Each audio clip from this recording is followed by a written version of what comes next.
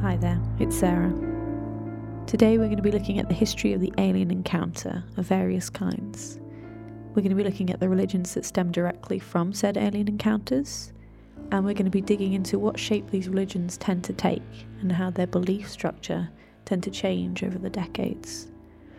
More specifically, we're going to be looking at what needs they serve exactly, what questions they answer that aren't already answered by greater society or already established organised religions. And I guess the aim of our discussion today is to look at UFO religions. We're going to look at what insight they can give us into the anxiety of the time from which they originate.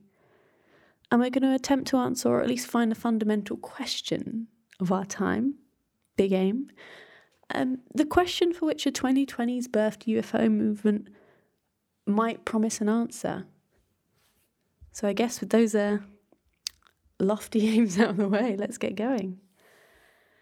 I should mention that in my research, Benjamin Zeller's edited The Handbook of UFO Religions has been absolutely irreplaceable. Many of the methods of discussion I'll be bringing up today do stem from that work, and I highly recommend it if you can get hold of a copy. But please be aware, I'm not an expert in this. I'm merely interested in the topic, so errors are to be expected, and I'd love to be corrected on them. So, first up, what is a UFO? Now, that should be a very simple question to answer. I mean, on the most basic terms, a UFO stands for an unidentified flying object. When the phrase was coined, and that is all it's supposed to designate. It is a sighting, usually an aerial sighting, of a craft or an object whose origin or identification is unexplained. And that's it. But it doesn't take a genius to know that as soon as you start digging even slightly into the topic, it's very clear that that is not what a UFO is. A UFO, in fact, has come to have a very, very narrow definition when you think about it. When we think of UFO, and when we discuss UFO in terms of today's discussion, we don't mean a weather balloon that someone has mistakenly identified as a craft. That's not what we mean. We mean narratives of human being visited by extraterrestrial life. And for that reason, the UFO is a very, very interesting topic because, again, I'm going to borrow from the Handbook of UFO Religions here. It summarizes very succinctly in the beginning, in the introduction, that the fundamental mythology of ufology not only tracks with broader religious mythologies, but reflects the same deep stories that religious mythologies seek to explain: death, suffering, sex, the other. Carl Jung, noted psychiatrist, spoke on the UFO in his time and spoke of them as technological angels. Speaks to even very early discourse on UFOs, reflecting that for many, it's not just the potential existence of extraterrestrial life that's interesting, but how we approach the subject, what it means that human existence seems to exist by necessity alongside a changing other, and an almost fundamental narrative of a seemingly implaceable, unrecognizable, yet humanoid figure visiting us, imposing on our lives. Every great period was marked by symbols pointing to the collective psyche of that time. UFOs appeared to people afflicted by the psychic and spiritual stress of living in a society dominated by science and technology. Things can be seen by many people independently of one another, or even simultaneously, which are not physically real. Now, I think very quickly we can start to see why classic UFO narrative came into real prevalence in 40s and 50s America. It came into prevalence in a world under stress. not unique stress, but an interesting set of stressors. And from that came a very interesting stress response, I think we can say. Building on that very surface review, I'm going to outline in brief a couple of other modes of thought surrounding the study of UFOs and ufology. Deborah Battaglia uses the idea of the extraterrestrial as shaped in response to inadequacies of cultural models for explaining lived experience. We live in a changing world that is continuously outstripping our methods of comprehension. The common mythos of the intelligent visitor, just different enough to be understandable, to challenge our ideas of our own intelligence and place in the universe, but so different as to entirely surpass our methods of understanding. A being that challenges contemporary methods of thought and goes some way to explain why lived experience often fails to fit the mold designed for it. The UFO provides a narrative for these kinds of questions. Lives that do not always seem to fit the model that we believe they should, and experiences that cannot be easily explained, that seem universal, appear across all kinds of societal bounds. This is something that the study of ufology starts to dig down into. Our discussion today is going to be fairly surface level. It's not going to be exhaustive. I'd like to provide an overview of the topic and some interesting little thought points that we can dive deeper into. The discussion will be predominantly, but not entirely, focused on modern English-speaking countries. The UFO discourse seems to have a stronger cultural impact in, as we've mentioned, America and also the UK. But the fact that these stories are still impactful, are still a massive part of popular culture, has something to say that, again, quoting from the handbook, the modern extraterrestrial and UFO have come to represent the new conditions of democratic politics at the millennium, with debates over rationality, truthfulness, and especially the politics of treatments of the other, foreigners, immigrants, and strangers. Narratives of visitation, otherness, and even abduction and disenfranchisement are not new. In fact, they can be argued as intrinsic to the human condition, but the modern UFO movement is interesting in that it has a comparatively narrow focus, and of course it was the rather unlikely birthing point of many modern religions, holding at their core a sincere belief in extraterrestrial visitation. So that's what we'll be exploring today. Why does a supposedly vague phrase such as UFO come to have such a narrow meaning in our discussion? Why was there such an early and distinct rift in UFO discourse between the contactee movement and ufologists and ufology? And what is a religion? I guess to rephrase here, why is a UFO religion and not just a religion? They do naturally share big overlap in origin as their contemporary new religious movements. As an alternative fringe religion, oftentimes they seem to roll into them various other fringe and alternative beliefs, specifically spiritual beliefs, countercultural beliefs, particularly as the religions themselves started to rally around as a belief that certain organizations or shadowy people were purposely suppressing information about alien contactees. The religions themselves had a countercultural and alternative image, and unfortunately often a pejorative comparison, comparing alongside organized religions. So I guess it would be interesting to see this transformation in place, because it's quite a complicated story to go from simple narratives of an alien or an alien craft supposedly visiting the lowly, isolated, rural American to complicated cultural religions that have enough of a grasp on society to be consciously marginalized, to be consciously othered by organized religion. How does a silly story about an alien come to have this position? Let's have a look. So the UFO as we know it was born in the 1940s. The first popularized UFO sighting was in 1947 by American aviator Kenneth Arnold. He reported sighting a disc-shaped aerial phenomenon near Mount Rainier, Washington. From his recounting of such disc-shaped aerial phenomenon, we get the terminology flying saucer.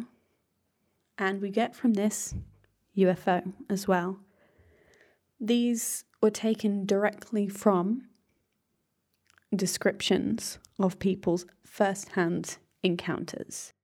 Interest in the UFO, at least in the US, kicked off in 1947 with American aviator Kenneth Arnold's reported sightings of disc-shaped aerial phenomena near Mount Rainier, Washington. Arnold's account of what he saw that day ushered in the UFO age, and so I can't give even a surface-level account of the UFO in terms of its religious significance without going over this most important account. Although the UFO age began in 1947, it should be noted that it has no official end date. For all intents and purposes, we are still living in the UFO age, and its narratives and ideas still have influence to this day. So it's important then we have a clear view of where we came from. American aviator and businessman Arnold was excellently placed to give the world's first modern UFO tale. His words were enriched with the self-made American integrity and the implied authority that came with being an aviator himself. On the day he was flying on a routine trip, one of hundreds in his career, having taken a slight detour on a lookout for a crashed transport airplane, the reward for finding such a generous cash prize. After giving up on his search around 3 p.m, he noticed a flash in his mirror and scanned the skies, afraid he had strayed too close to another craft's airspace. Relieved to see the only other craft was around 15 miles behind him, he said it from his mind. Not 30 seconds later bring a series of yet more flashes, and after determining them not to be reflections of his glasses or reflections of metal instruments in the plane or the control panel, he spots the crafts silhouetted against the mountains. 9 crafts fly in tandem near the mountain on a summer's day, June 24th. The skies are clear, the wind only mild. Metallic and estimated in his eyes to be moving at a speed approaching 1,200 miles per hour. An experienced and respected pilot, he described their erratic motion and immediately recognized in them a quality unlike anything he'd seen in aircraft in his career. They sped out of his view into the distance, faster than any known craft of the time. He described the crafts as variously flat like a pie pan, or saucer-like, or like a big flat disc. And from this term, the press coined flying saucer. In the coming days, many more witnesses would appear to corroborate his story. Although nowadays the US Air Force lists the cause of the incident as unknown, the Project Blue Book official theory was that of nearby jet planes, perhaps viewed through a mirage, explaining their bizarre appearance. The military and government response to this account was immediate and in many ways unified. With the coinage of the terminology flying saucer and UFO, behind closed doors, agencies were established to get to the truth of the matter, suspecting secret Soviet testing or covert spycraft. Project Blue Book was the name for the US supposed official outlet for investigating such claims. This sighting and sightings like it became the framework against which all others were measured, and in many ways the responses to it also. There were certain patterns that fit the mold for government investigations, this being one such case. there were also certain ones that didn't. Crucially, this was used to determine from now on whether you'd seen a UFO, as in visiting alien being, or any other unexplained aerial phenomena, tending more and more over time to be assumed as secret government testing. These two theories would come to merge once more. And for a while, this existed alongside popular media recountings of the stories. Covert investigations behind the scenes. Covert purely because, in a way, to do so publicly would legitimize the sightings. It was something that needed to be looked into from a Cold War perspective. These were aerial encounters. They needed to be investigated.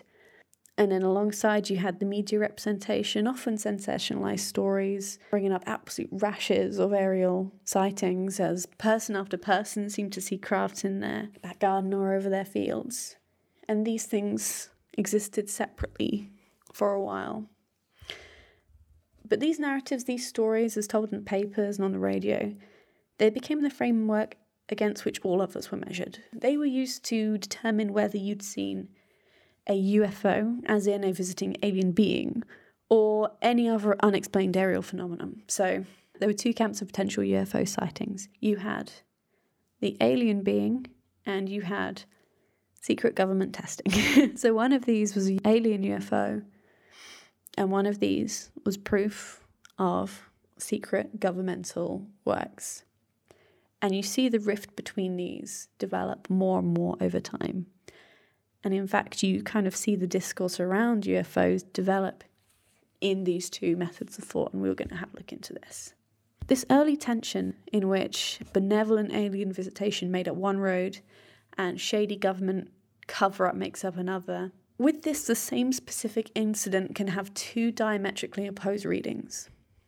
Now, these two roads we were talking about, would never fully meet back up, as the tension they spoke on, one, a need for salvation, purpose, a need for a proof of a benevolent guiding force in the world, versus a deepening mistrust of the government, bureaucracy, and the military against the weakening of individual agency in the midst of conflict.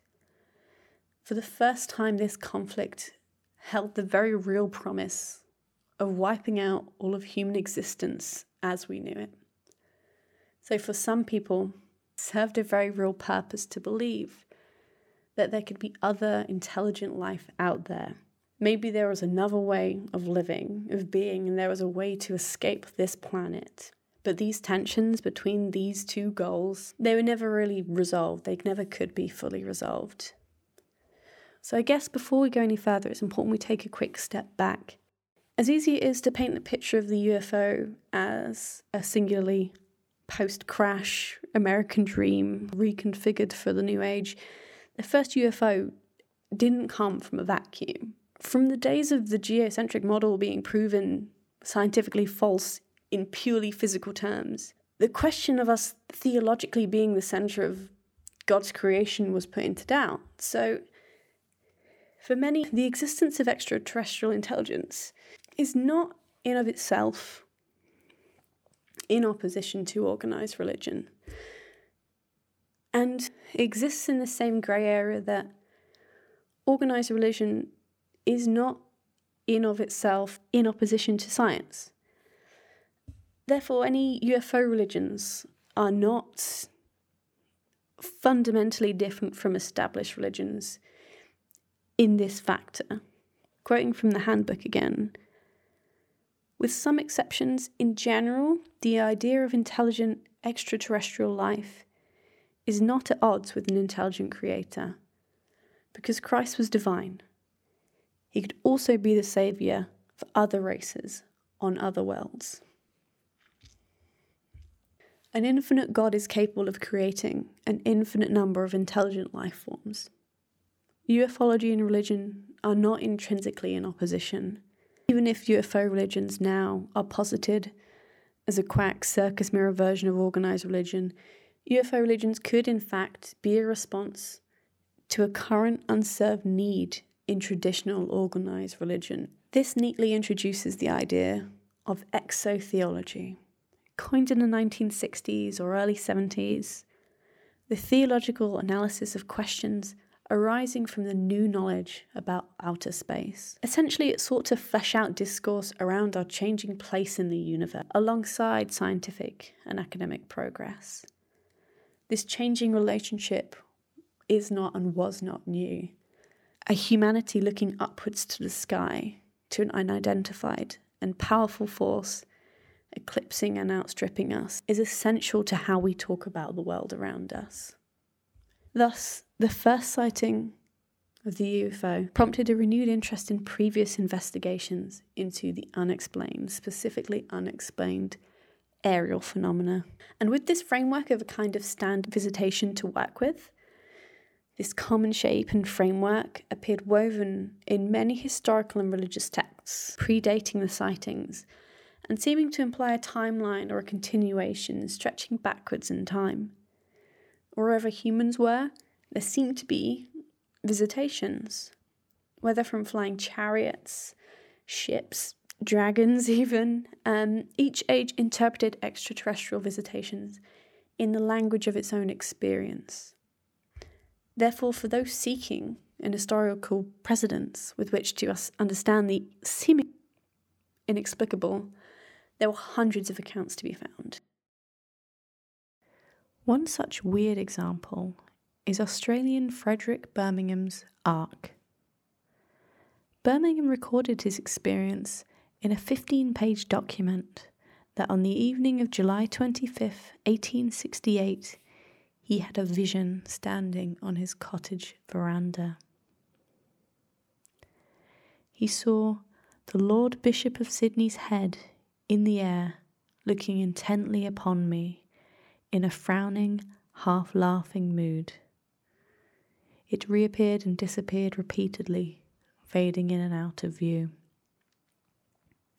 Just in the spot where I first saw the head, I saw an ark. He exclaimed to himself, "Well, that is a beautiful vessel." A voice in the air Birmingham described as a spirit, looking like a neutral shade and shape of man, explained to him, "That's a machine to go through the air." He thought to himself it looked more like a ship for water, yet accepted an invitation to explore the pilot house of the cockpit. He described in terms of a barely furnished room with a single table, manuscript covered in mysterious figures and formulae. Decades before the first documented flight, Birmingham's description of the craft is grounded in some ways in his own ideas of what a craft of such type might look like. Visibly distinct in his eyes from a sea vessel, similar enough for him to remark on it as such. It existed at the very edge of his understanding, as was probably the concept of an airship in general. The first powered airships had been around for over a decade at this point, but it's likely that he had only a vague idea of how one were to look. Or if he had seen one, it is likely he'd only ever seen the exterior. The gaps in his knowledge are apparent and appear as physical gaps in a narrative, intentional vagueness, and room left over for the imagination, such as the charmingly vacant pilot house and the spirit appearing in the vague shade and shape of man. Although clearly deviating from the kind of experiences of the 50s, it's the similarities in this account that are most interesting.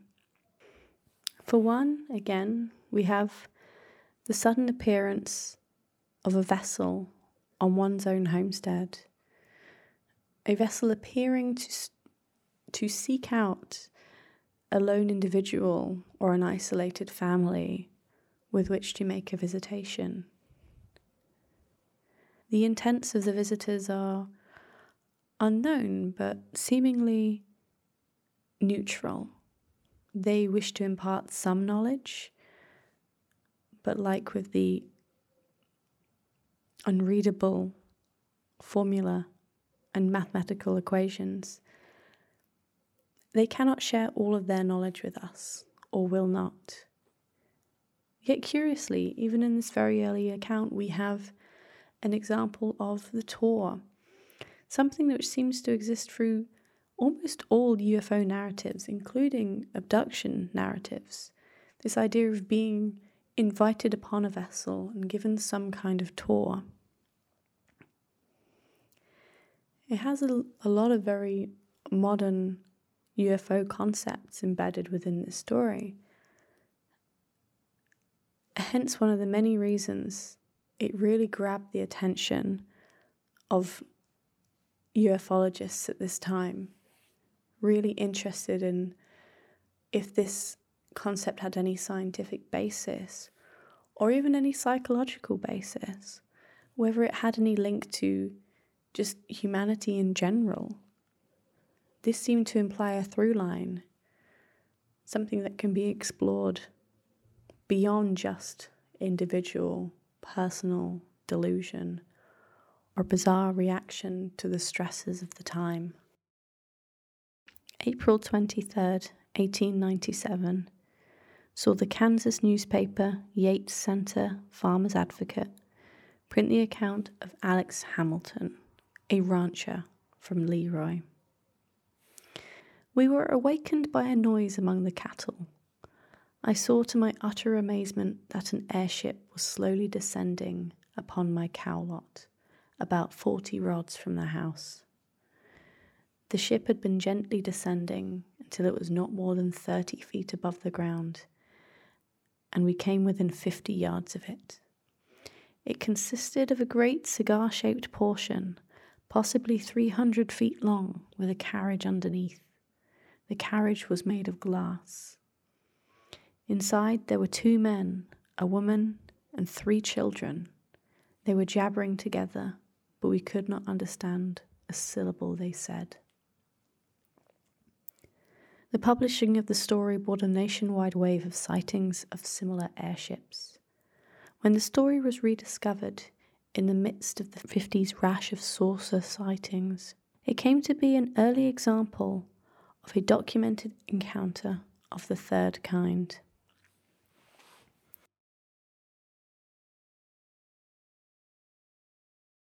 Indeed, in many ways, the story is full of eerie similarities to the 50s encounters.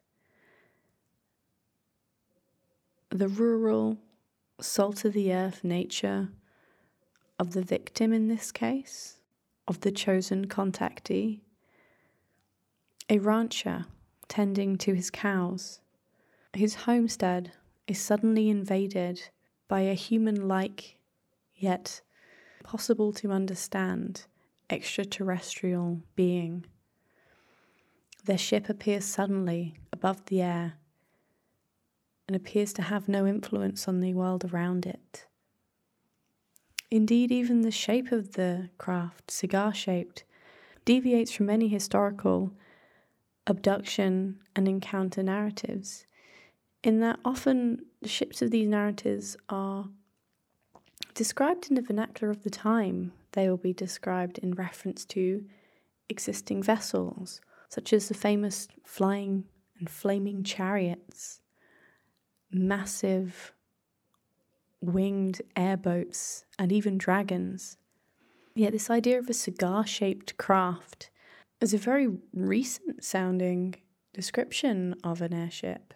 It seems to imply an increased knowledge of aerodynamics and the kind of knowledge that you would expect a 50s contactee to be in touch with. The ideas of cutting-edge spacecraft, strange-looking, sleek aerodynamic crafts that deviate from the norm. This was a very 50s idea of what an alien craft might look like, and so for many it stuck out. It seemed to imply a continuation. It seemed to imply a pattern to these encounters that was not new, but seemed to be intrinsic to the human condition in some way.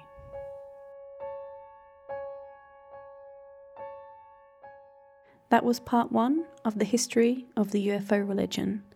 Stay tuned for part 2, where we look at the birth of the modern UFO myth.